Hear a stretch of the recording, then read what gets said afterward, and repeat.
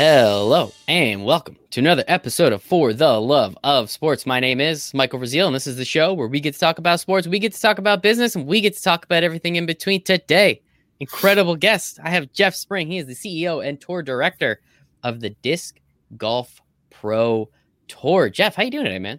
I'm doing great. Thanks for having me on, Michael. How are you? Buddy, the pleasure is all mine. I'm on top of the world. This is my favorite thing I get to do, so I appreciate you giving me a couple minutes of your time, and I appreciate everybody out there listening. Gives me a reason to get up every morning, right? We're stoked to be on talking about disc golf. Love the podcast. Hell yeah, man. I appreciate the heck out of that. So, Jeff, we're going to get into disc golf. We're going to get into what does the CEO and tour director do of the disc golf tour. We're going to get into all of it. But the first question I have for everybody on the For the Love of Sports podcast is, why do you love sports so much? I grew up as a sports fan. Actually, my mom was a bigger sports fan than my dad. I'm from Vermont, which is in the Northeast. So you'd think, maybe New England sports teams, but she was from New York and raised me a New York Giants and New York Yankees fan. Sorry. One or two, man. I'm a Giants too. So one or two. I'll take it. I can't blame you, really. I don't know what the split is. When you're a Giants fan, do you know, what's the percentage of Yankees? What's the percentage of Mets fans? It's got to be 70. If you're a Yankees fan, 70% Giants, maybe 30% Jets, because you either like happiness, so you're a Giants and a Yankees fan, or you're a Maximist and you're a Mets and Jets fan. Thankfully, I got one of each. I don't know how it happened, but it did. But I was interested in those percentage splits. But my mom was from Albany. My grandfather, big Giants fan, and so that got me going. Also, my best friend across the street, we just grew up, playing in the neighborhood, picking up the football, the frisbee, playing wiffle ball, and then, organized sports as a kid. I played soccer in college at Northeastern University and all through high school, and actually played golf competitively in high school, and then all the eggs in the soccer basket. But huge sports fan. I guess I just love the memories of just being exhausted and sweaty and grass covered as a kid, coming in from, neighborhood, whatever the sport was that day for dinner. And that's probably the most iconic memory for me. I love that, man. Sometimes it was just rolling down a hill too, right? When you were that young. It didn't really matter what the sport was. We're going to race. We're going to figure it out. We're going to have a good time with it. So, exactly. No, 100%, man. I love that. Obviously grew up playing sports as well. And I think it's really important, right? Got to get kids out there. What's the thing they do? They just play video games all the time. So hopefully we can give them a new sport to play, or bring their attention to a new sport that they can play. Sport's been around for a little while now, and I am excited to just learn more about disc golf. Now, it's actually really funny. You and I were chatting a little bit beforehand. I was supposed to have you on the day that clip went absolutely ballistically viral. Yeah. So if you didn't see it yet, just search it. I'm sure if you just search disc golf, you'll figure it out. This guy, we'll get to it a little bit later. This guy makes an incredible shot. Anybody on planet Earth that's ever thrown a Frisbee, I'm sure you'll find it absolutely fantastic. So I just thought that was funny. I almost had you, man. I almost had you. But I get it. Scott Van Pelt, he's a little bit more important. We're going to get to that a little bit later too. But I guess just explain. I mean, the word golf is in it, so it can't be too far off. But what exactly is disc golf? And how can someone like myself just say, hey, I want to go play? I know where my local golf course is. I don't think I know where my local disc golf course is, though. Absolutely. So disc golf is one of the most accessible sports and one of the cheapest sports to play in the country. There's actually disc golf courses all around you, no matter where you're listening from, as well as all around you, Michael. And the way you find those courses is going to one of our partners' apps, UDisc, and just search. There's a map function, and you'll be able to see all the courses around you. A lot of them are free. The advent of pay-to-play disc golf courses is growing. We're not at the country club status for many courses, but disc golf country club sounds awesome. Yeah. Sign me up. Once we get that, hopefully I'm making enough money by then. Sign me up for that. That sounds fantastic. And honestly, it's getting there. The shift in maybe demographics and trends throughout the country away from maybe the $10,000 country club membership. A lot of those folks are picking up disc golf and finding their local course. And a lot more of the courses now have, food and drink. You can get your IPA there after you're done your rounds and hang out with the boys. There's clubs, there's leagues. Hang out with the kids, hang out with the girls. It's very friendly for, young, old, any gender. It's very accessible, and it's basically, getting back to your original question, very much like golf. Instead of hitting a ball with a club, you're throwing a disc with your arm, and a little different than the traditional Frisbee. Frisbees are great for catch. They're a little wider and they float really nicely.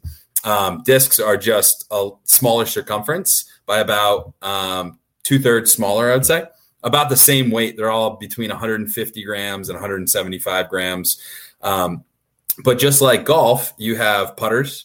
In disc golf, you have mid-range, fairway drivers, and drivers. So like your set of irons, you're going to have a bag full of discs. Now, when you start, you can start with just like a putter or mid-range or even a Frisbee and go out and play these free courses. So again, very easy to get into, very few barriers. If you find a local course, grab a disc and go, grab your Frisbee and go.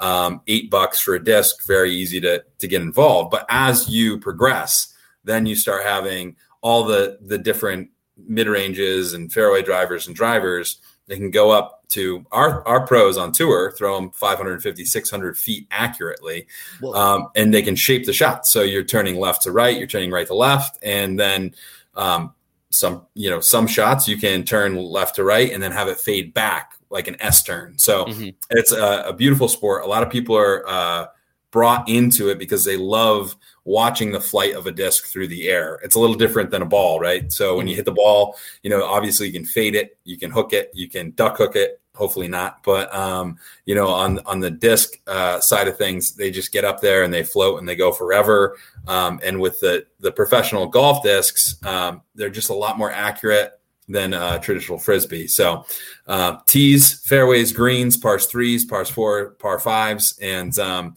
you can go from there. But bunkers, are there any sand traps? They're starting to be, because Nice. a lot of traditionally the sand trap in golf would be in disc golf would be a bush. That you have to play That around. makes sense. Yeah, Because we're through the air, so the footing doesn't matter, and that's what brings a lot more of the affordability to it, because you don't have to put a lot of money into maintaining the ground.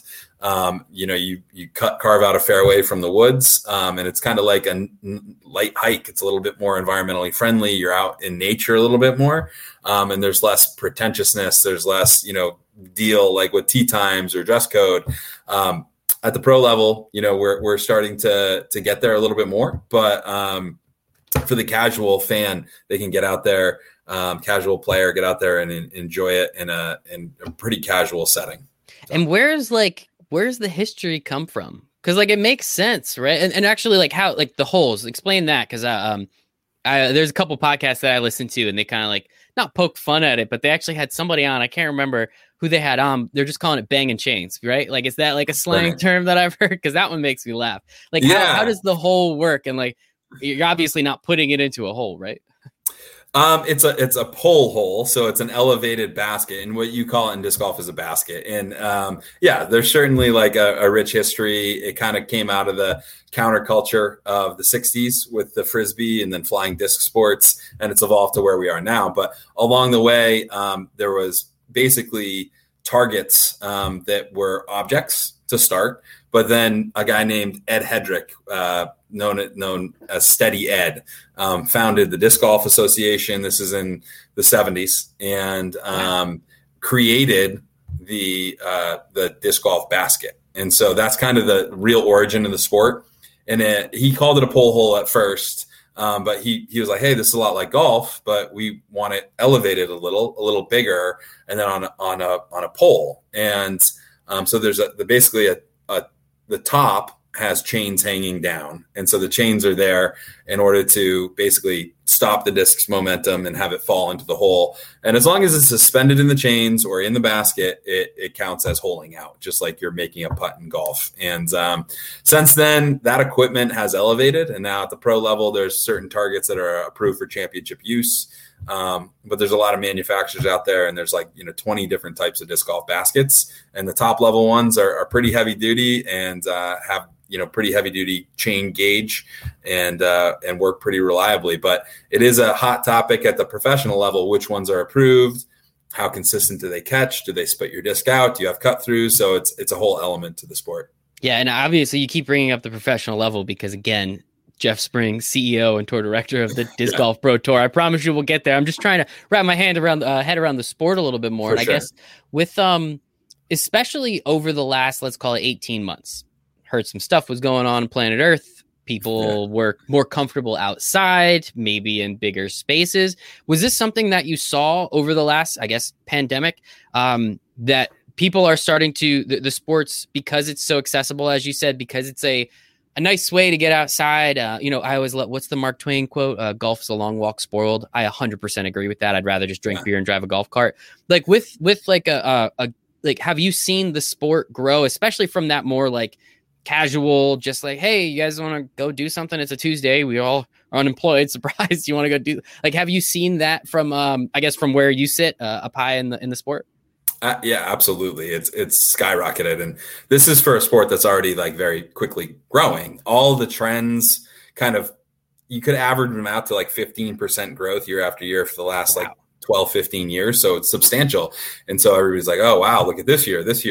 And then all of a sudden, boom, it went 2.5 times bigger. So like 250% growth rate over the pandemic, for all the reasons that you can imagine. Outdoor sporting, good stores, other sports, golf itself, all skyrocketed. But disc golf, I think, may be in another echelon in terms of growth rate during the pandemic because of the affordability, the accessibility, the casual nature of it, and definitely the disc manufacturers, which are great partners of the tour, they give us good insight, but they still can't keep up with, they can't make enough discs for the people in the United States that want to buy them. So they're constantly out there. They've doubled capacity and they're still selling through their products. And that's just a barometer for, what you've mentioned. There's just incredible growth rate. And, I think that story is probably similar to like I said, several industries, but I can't quantify it exactly, but all I could say is I would say it's probably between 2 and 3 times bigger, more people playing, and all of our partners, whether it's UDisc, that app that logs scores at courses, or the manufacturers, or just, the people watching. It's 2.5 times bigger, I'd say. That is incredible. And that's like, I like taking negatives and turning them into positives when possible. And I think that's a really good thing, obviously for the sport, but like just for people, man, get outside, stop. Like what, I don't get why it took, a pandemic for people to be like, I kind of want to go play tennis. Like, what were you doing the whole time? Like, just go play tennis. It's not that hard. And as you said, it's so accessible. And I feel like disc golf's one of those things too, like, yeah, maybe you don't have a pole in your backyard, but you could aim at shit, right? Like you could kind of like walk around and be like, all right, you got to get around. And I feel like you can kind of have that little like ambiguous. That's not a word, Jeff. I don't even know what that means, but like kind of like a makeshift game, something like in your backyard. You got some obstacles, move some stuff around and just play, right? So I think that's for sure pretty important thing. A basket definitely takes people's enjoyment to the next level because they're actually like able to putt and practice in their backyard. But that's easy enough. I mean, baskets sell for $125 and those sales skyrocketed. But to your point, I mean, Prospect Park in Brooklyn had a object course, still does. I mean, for like 10 years. So like if I was down in the city, like I have played that course, and it's just like different markings on the trees, different spots on the ground. And that's kind of the beauty of disc golf, is that at the grassroots level, and still even at the casual level, you can have a disc golf course be 3 holes in a small local park, and it's still a fun game. It's like start here and here's your object. And it's kind of compelling no matter where you put it. There's urban courses down like, like they like close down city blocks, like for parades or something. Like I've heard of that in cities where they, you can play down the street. That's awesome, man. And I guess last question before we kind of move on to what you're doing a little bit more, like what is a game, like an 18-hole game? Was that like, that's one thing about golf too that sucks. It's like 4.5 hours. Like I don't feel like doing that. Right. Like, maybe do 9 and still hate like the half of 9. Like what like, as you said, it's very casual. You can probably just walk off whenever you want, but what's like I know it's subjective, but what's like a normal 18-hole game look like? Yeah, I've got good news for you there. Probably about half the time of like a golf round. So obviously competition, of course, up, but like if you're just going to an 18-hole course play, like I usually average 90 minutes to 2.5 hours to get through like a round if I'm just playing with a couple buddies and moving. Depends on how many beer, I'm assuming. Yeah, usually. Well, morning rounds are quicker than course, evening rounds. So makes sense. Makes exactly. I'm sure. That's awesome, man. So I guess you're very clearly one of my favorite things is to talk to people who are passionate about literally anything, and you're very clearly passionate about the sport. It comes through. I appreciate you being on and explaining everything to me again from that novice level. But I gotta ask, like, I like baseball. I'm not the commissioner of the MLB. Like, that would be cool, dream job kind of shit. But like, how do you become, and why did you become the CEO, tour director of this kind of not makeshift, but like this up and coming league? What made you want to do that? Yeah, my story in disc golf has really rapidly ascended over the past decade. I got first introduced to the sport in 2008. And from there, I became a member of my local club. I started designing courses. And then I kind of planted my flag in the professional game when I designed a course at Smuggler's Notch Resort in Vermont. That quickly became 2 courses, quickly became one of the top level disc golf facilities in the world. And we started hosting one of the best events in the world. So just to rewind, I grew up actually as a camp counselor. And that was my first job. I was 16 at overnight camp. I went there as a kid. Always taught kids, how to throw the Frisbee, enjoyed it. And as we were kind of chatting before, always a big sports fan. I played competitive sports throughout my childhood, played college soccer at Northeastern, and then kind of was looking to scratch that itch after college, like what is next in terms of competition for me? Because, I played, like, it's not everybody goes and plays college sports, and I was a competitive person. Mm-hmm. And so my buddy that I, basically went to camp with, he was one of the counselors there with me. We became like program directors, helped run the camp. He knew that I, love teaching kids, how to throw the Frisbee, dabbled a little in ultimate Frisbee. He said, you got to check out this game. And he took me to the first disc golf course I went to at Waterbury Center in Vermont, free public access. And I just instantly knew that this was like pulling together, my love of competitive golf I played competitive golf in high school, just the love of throwing a Frisbee. And yeah, I was hooked immediately, started competing, actually played on the Vermont pro, the pro division in the Vermont tour, because every state has a tour, and then there's regional tours and stuff. And found some success there. Actually, no big deal. 2-time Vermont state champion. You're talking to. We probably should have led with that. Yeah, I'm sorry I didn't have that in the intro, man. That one's on me. My bad. No, all good. And then, like I said, I kind of found a way to integrate it into my job at Smuggler's Notch Resort. I was the director of the ski and ride school. We teach people how to ski and snowboard. Had about 300 instructors under me, and then kind of was figuring out what to do in the summer. Got in there because of the summer camp connection, but developed a mountain bike program, and then developed this disc golf program. Took off, joined the Pro Tour, which was founded in 2016. This was a concept that had been bubbling up through the top levels of the PDGA, which is an organization that basically is the governing body of the sport. They make all the rules, all the tech standards, in terms of like the basket, and how that is managed. They manage those type of technical capabilities of the discs, the baskets, the rules. And so there's this new idea that, hey, there's so many people, dedicating their life at a professional level. There's world champions. There's a national tour. What can we do to take this to the next level? The Pro Tour was founded. Our event was on it. And then in 2018, I ran the World Championship for the professionals. And after that, the tour was kind of recapitalized. And that's right before the pandemic hit. When it was recapitalized, purchased by our current owner, he said, hey, I've seen the success at Smuggler's Notch Resort. I'm going to tap you to be the CEO and director of the Disc Golf Pro Tour. And from there, we've seen enormous growth. We saw the founding of the Disc Golf Network, which is our live streaming platform. And the pandemic just kind of accelerated that. So that's the story in a nutshell. Sorry. I love it. No, it's a good nutshell, man. That's a good nutshell. It's so shout out to the current owners. As you said, you kind of got tapped, but from your standpoint, obviously seemed like a very smart dude. You went to Northeastern, so we don't have to pat everybody on the back here, but great job. What That seems like a pretty big jump, right? Like going from, hanging out, working on a mountain, like really figuring it out. Obviously you understood the sport, you were on the tour a little bit, so you understood it, but were you kind of like, whoa, like, all right, now this is I was doing great in Vermont. Now let's go completely nationwide. That seems like a pretty big jump. Was that the exciting part for you? Was that something that was kind of a little hesitant, or did you just kind of say like, I want to do this. I don't care what's going to happen. Let's figure it out when we get there.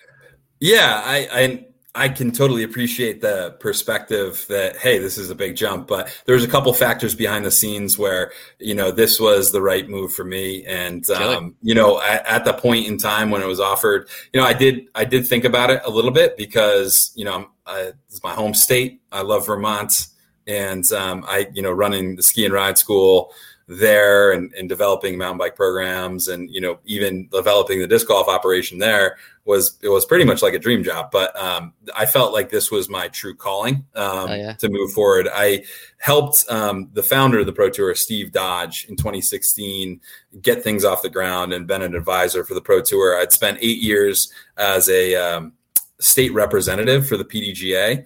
And I'd been to, I think, 5 world championships. I traveled to Europe for the European Championship. I had gone to down to the United States Disc Golf Championship for the last 8 years. So I'd seen like the very highest level of the sport. Okay. And it wasn't until 2014 at the World Championship out in Portland, Oregon, that something clicked for me on the professional side, where I said, I'm a huge sports fan. I've grown up in it, obviously a college athlete, a business degree from Northeastern, that was in actually a focus in music industry. So running events, kind of having a lot of people coming out and organizing large venues. So, there's some stuff that translated there. And then when I saw, 4,000, 5,000 people in attendance at that event in 2014, which was kind of like this very special moment for the sport, similar to a couple we've had since then.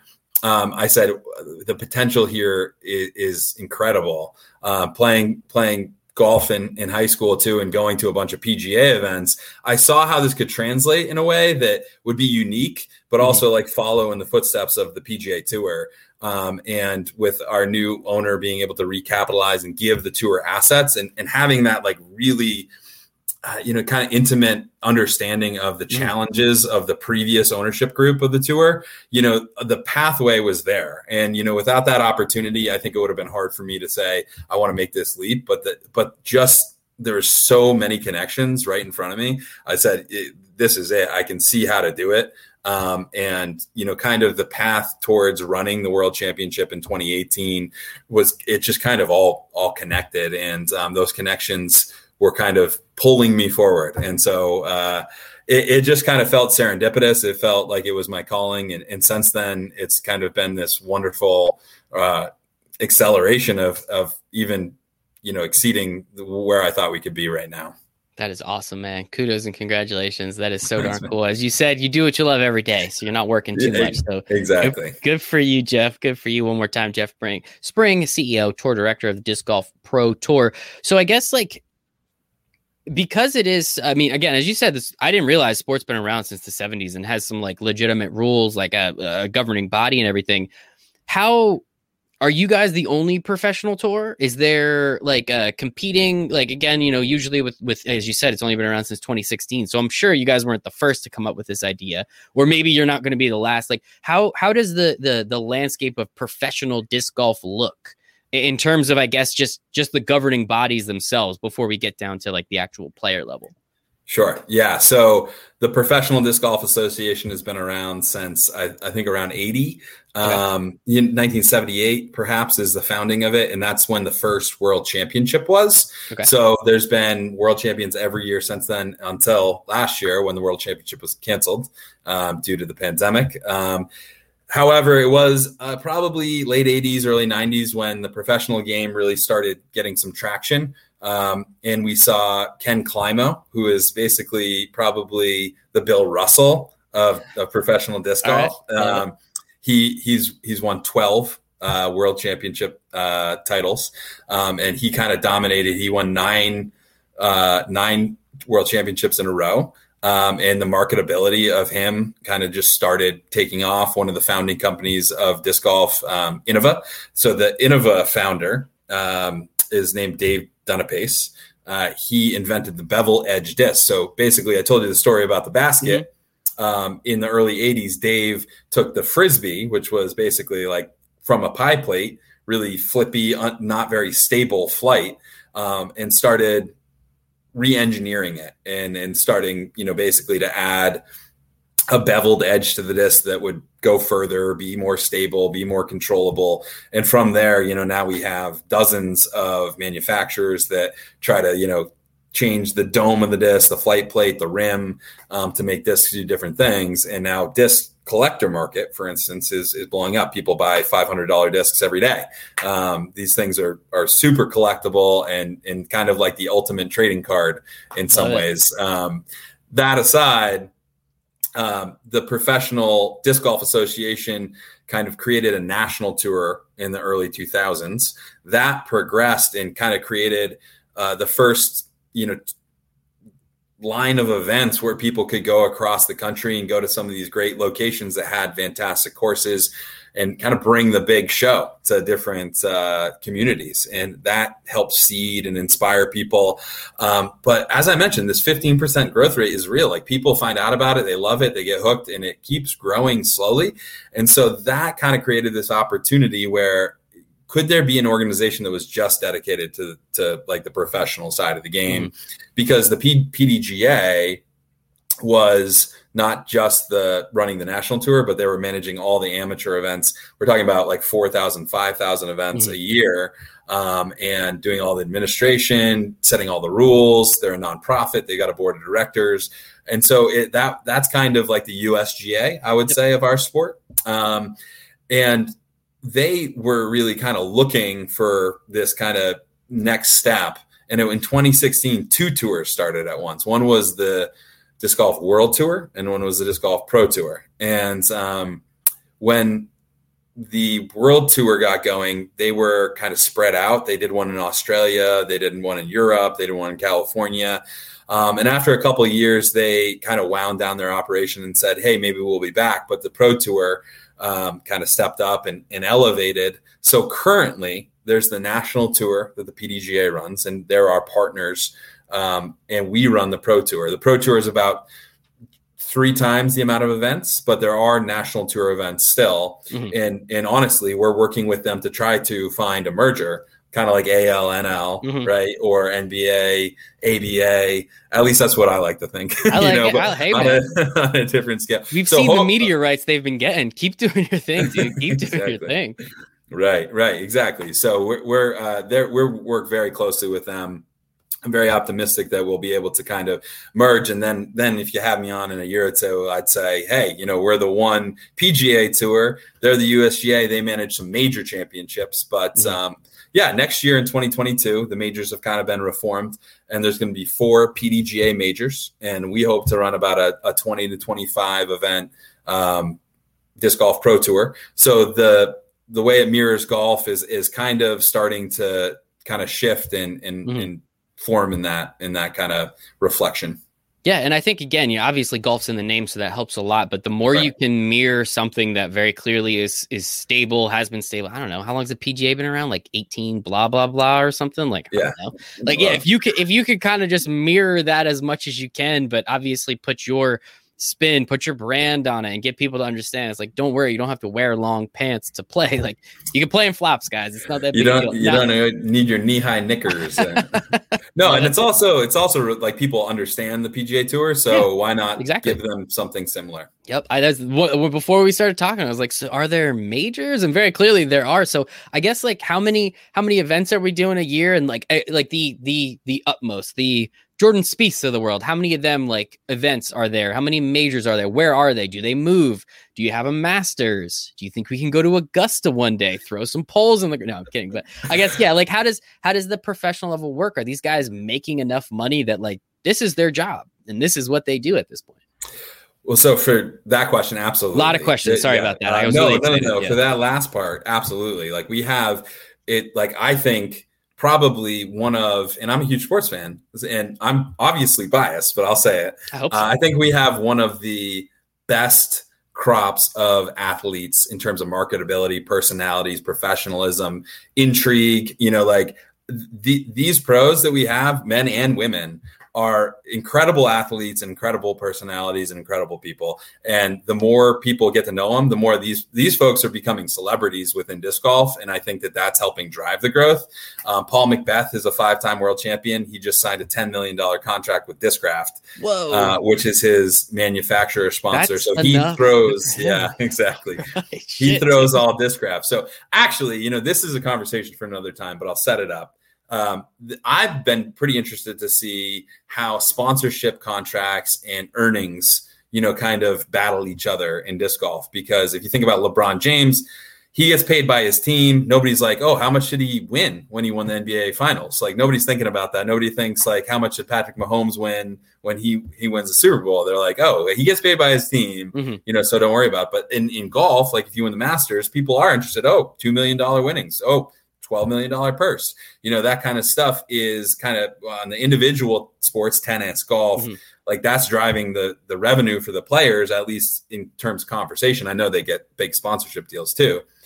But right now, our purses are much smaller compared to that $10 million contract. And I think that's going to set the high watermark that people will be chasing down for a bit. But I think our premier athletes are definitely bringing in six figures from their sponsorship contracts before winnings on the tour. The most anyone's ever won on the tour is about $80,000.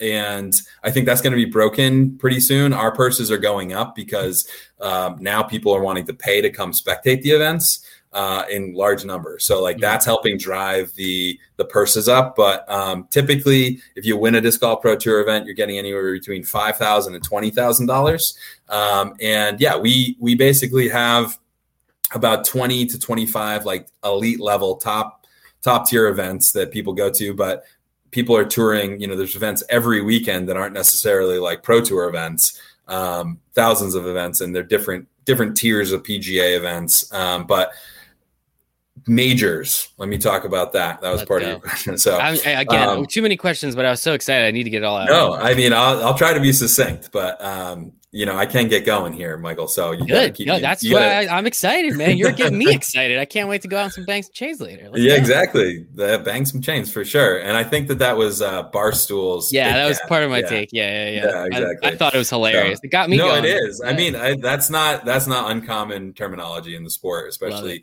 at the day-to-day level. So. Majors, though, I mean, basically, I feel like next year we're entering the open era of disc golf. So you hear about the open era. Margaret Court, for instance, 25 major championships in tennis, and Serena's like trying to track her down. But she has some majors before. I think she's won Australian Opens before anyone outside of Australia was allowed to play. So that's kind of like asterisks. But now Serena's beaten everybody, so she's got to have something else to try to do. So basically, we have had years where there's been 3 majors. We've had years when there's been 5. Typically, there's 4, but the 2 that have been, there since 1999 are the U.S. Disc Golf Championship. That's always held at Winthrop University, and it's called the USDGC. Kind of like the U.S. Open. However, it doesn't rotate. So it's almost more like the Masters. That's the Masters, yeah. That's the Masters. The USDGC is kind of like the Masters. And then the World Championship, that's the biggest title you can win. Maybe not the most prestigious because the USDGC is at this like one location. But the World Championship, that's the one where Ken Climo's got 12. Paul McBeth has got 5. You just know players by their 5-time. They're 12-time. They're 2-time. Ricky Wysocki is a 2-time winner. Paige Pierce on the women's side, 5-time. Juliana Korver, 5-time. Those 5 times, those are all world championships. So that's the most important title. And that's what your legacy is really built around, is those world championships if you're a pro. And that rotates. And so it's kind of been, that's the one in Portland in 2014, Smuggler's Notch Resort in 2018. It was in Ogden, Utah this last year, where James Conrad got it done in very dramatic fashion. So I love it, man. This is awesome. No, I think it's such a cool again, the more you can mirror it to a sport that everyone kind of knows and loves already, like the better it becomes, right? And as you said, they're like 4-day events. Like most are 3-day events, and then you go to these big, it's 4 days long. We're not messing around. This is legitimate stuff. And I mean, they're long courses. You're having a good time watching. And I just think it is so darn cool. And obviously, you brought up Big Cam, big part of my Take fan. I do enjoy listening to that show. And they actually, only like a couple weeks ago, we talked about it a little bit in the beginning. There was this incredible clip on the internet where this guy, I think he hit a birdie, right? And he tied whoever, I apologize, I don't remember everyone's name, but the shot is just, it was like 270 yards. It's just this like big swooping shot, and it's absolutely incredible. And the whole place goes ballistic. You're not going to see that at a golf event, right? Unless you're on, I've actually been to 16 at the Waste Management. So that was a lot of fun, but that's pretty awesome. Everyone went ballistic. It was so much fun. So if you're listening, you haven't seen it, I'll probably put it in the show notes. I'll put a little clip so you can watch it, but something like that happens. And as you said, there's been a 250% growth this year alone.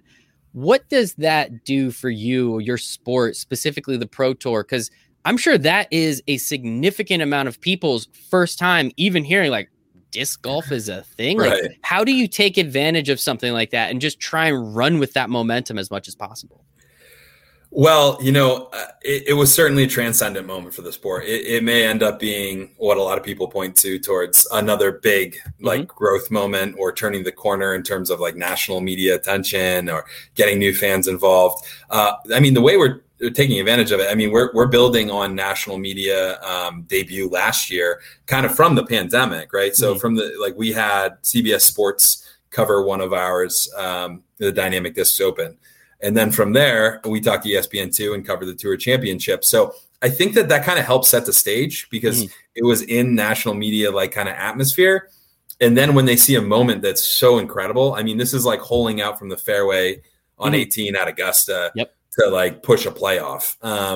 I mean, that was picked up, the reaction, the moment. It was all live on the Disc Golf Network, where we stream our events. And to win the PDGA Pro World Championship, the whole after pushing to a playoff, I think that we're trying to take advantage of this by continuing to get disc golf in front of a national audience, and tell about how accessible it is. All the things we've been talking about, and just trying to keep that momentum going by I think August 4th is our air date for the Portland Open, but that's going to be on ESPN2.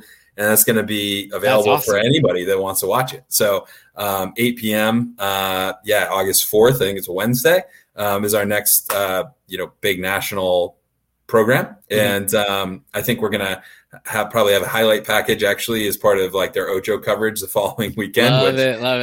And then the Tour Championship will be on ESPN2 as well. But since that shot, we've definitely got called by a couple other networks that wanted us to do some recaps and create some more media. So we're doing everything we can to, kind of take advantage of it and keep grinding and keep getting the sport out there.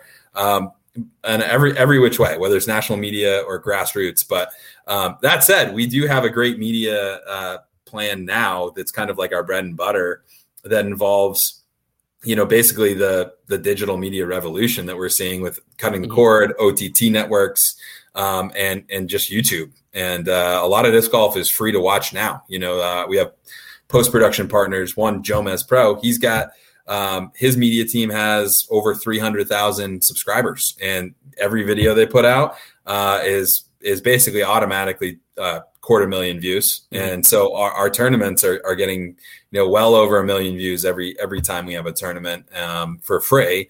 And then a lot of those people are saying, what a moment that was live. Let me go watch the Disc Golf Network live. And it's kind of like this ladder that you can climb in terms of just being a fan. I think now more than ever, people are becoming fans of the sport without necessarily even playing. Like, I'm a huge fan of football. I don't play football ever. And like, that has never really been that's never been a thing for disc golf. Mostly like, if you're watching, you're a player.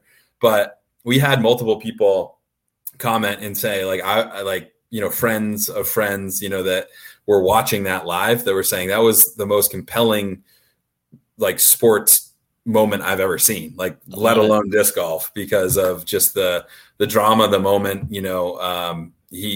James Conrad, just to follow up, I know you kind of set me up there. James Conrad threw in from 247 feet after kind of, failing to put his drive in the fairway. He basically had to chip out, and he had to throw in to basically force a playoff with the 5-time world champ Paul McBeth, who looked like he was marching for number 6. And it was a shocking moment. The crowd there exploded. I was like 30 feet from the basket, and I was I was trying to curate the championship moment. I was like, okay, Paul McBeth, 6-time world champion. All of a sudden, like, you are going to bring out the trophy. We're going to let that moment breathe. We're going to have the camera here, and then you're going to come out. You're going to announce him.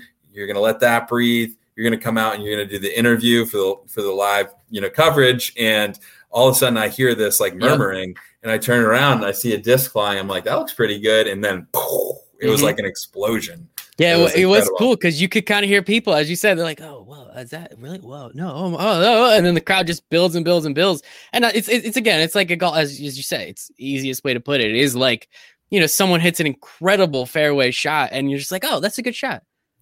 Whoa, it's still rolling. Oh my God, it's still going. And like you could hear that in the crowd, and everyone got up for it. And it was just such a cool moment, man. It was just such a cool moment. And to be there for it, that's so cool. I know. I would equate it like being a golf fan. Masters is one of my favorite events. It is similar to like Tiger's chip in on 16 that one time when he was playing DeMarco down the stretch. And then he won it in a playoff. But like, you think, this isn't actually going to go in, you know what I mean? But imagine he did that on 18, like out of the bunker, out of the fairway or something. Yeah. Incredible. I love it, man. I have 2 more questions for you. One, so you've been talking about the Disc Golf Network. Is this a YouTube page that we can all just go to and watch? Where can I find this? It's not. It's our OTT subscriber website. So you can go to discgolfnetwork.com. And it's a downloadable app on iOS or Android. It's on Roku, on Xbox.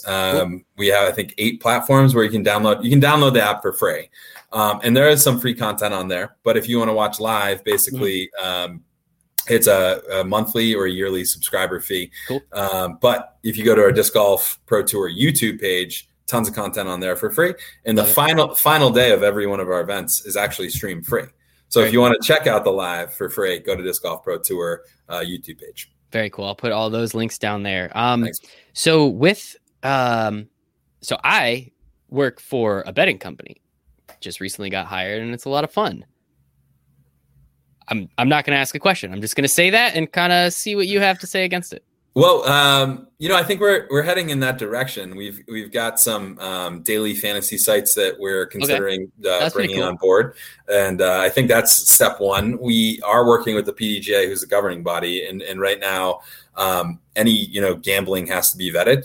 So like basically before we get into the gambling side of things, we have to vet like the final steps of our gambling policy for players and make sure that there is like a really nice pipeline for, and there's a lot of great examples in sports, obviously, that protect against some of the issues that we've seen in the past with sports betting. So we're taking it slow on that. And I would expect the potential for 2022, gambling on disc golf. I can't really predict it, but there may be an opportunity there. But daily fantasy, I think, is our step. That is pretty cool. Yeah, I think we're working on finalizing something, and it should be announced in the next week or 2. Oh, no way. Congratulations. Good shit, man. That's pretty cool. Who are you working with? I work for William Hill Caesars. Just started a couple months ago, and they said I could keep doing this show. So I do this for fun because it's my favorite thing I get to do. So awesome. A lot of cool stuff going on in gambling. I can promise you that. I mean, obviously it's kind of taken over the country. That's also something that came out of the pandemic. I mean, people were doing it obviously forever, but once it became legalized and once everyone was stuck at home, and they're like, well, I throw $5 on the Giants to win. I lost, but it was fun, right? So it was one of those things where it's, all these newer sports. Every time I talk to someone from your position, it's always like, well, you will get people to bet on it. I don't care what it is. Right. We were betting on marble racing. Remember that in the beginning of the pandemic when we weren't allowed outside? People were betting on marble racing. They'll clearly bet on anything. So I just think it's pretty cool. And again, if with that 4-day, I mean, that's one thing. I have some good buddies that play a lot of golf DFS.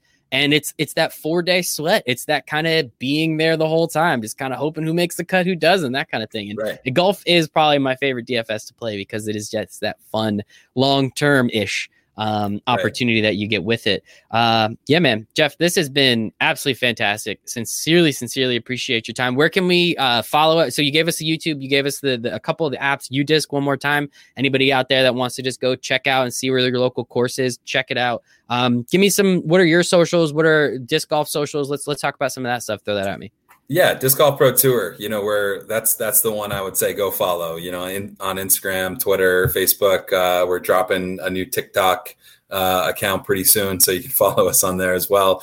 But yeah, we've got some media partners, Jomez Pro, GK Pro, and Gatekeeper that you can go on YouTube and watch all of our content on, that do basically next day post-production coverage where you can see every shot condensed for free on our YouTube channel as well. You can watch live on Sundays, pretty much almost every Sunday. You can watch a live stream of our final rounds. And this Sunday we got the Great Lakes Open here in Michigan. Should be an exciting one.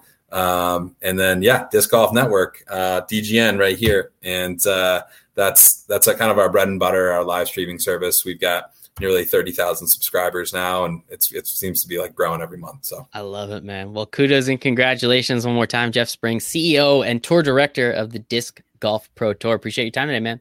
Thanks for having me. Really appreciate it, Michael.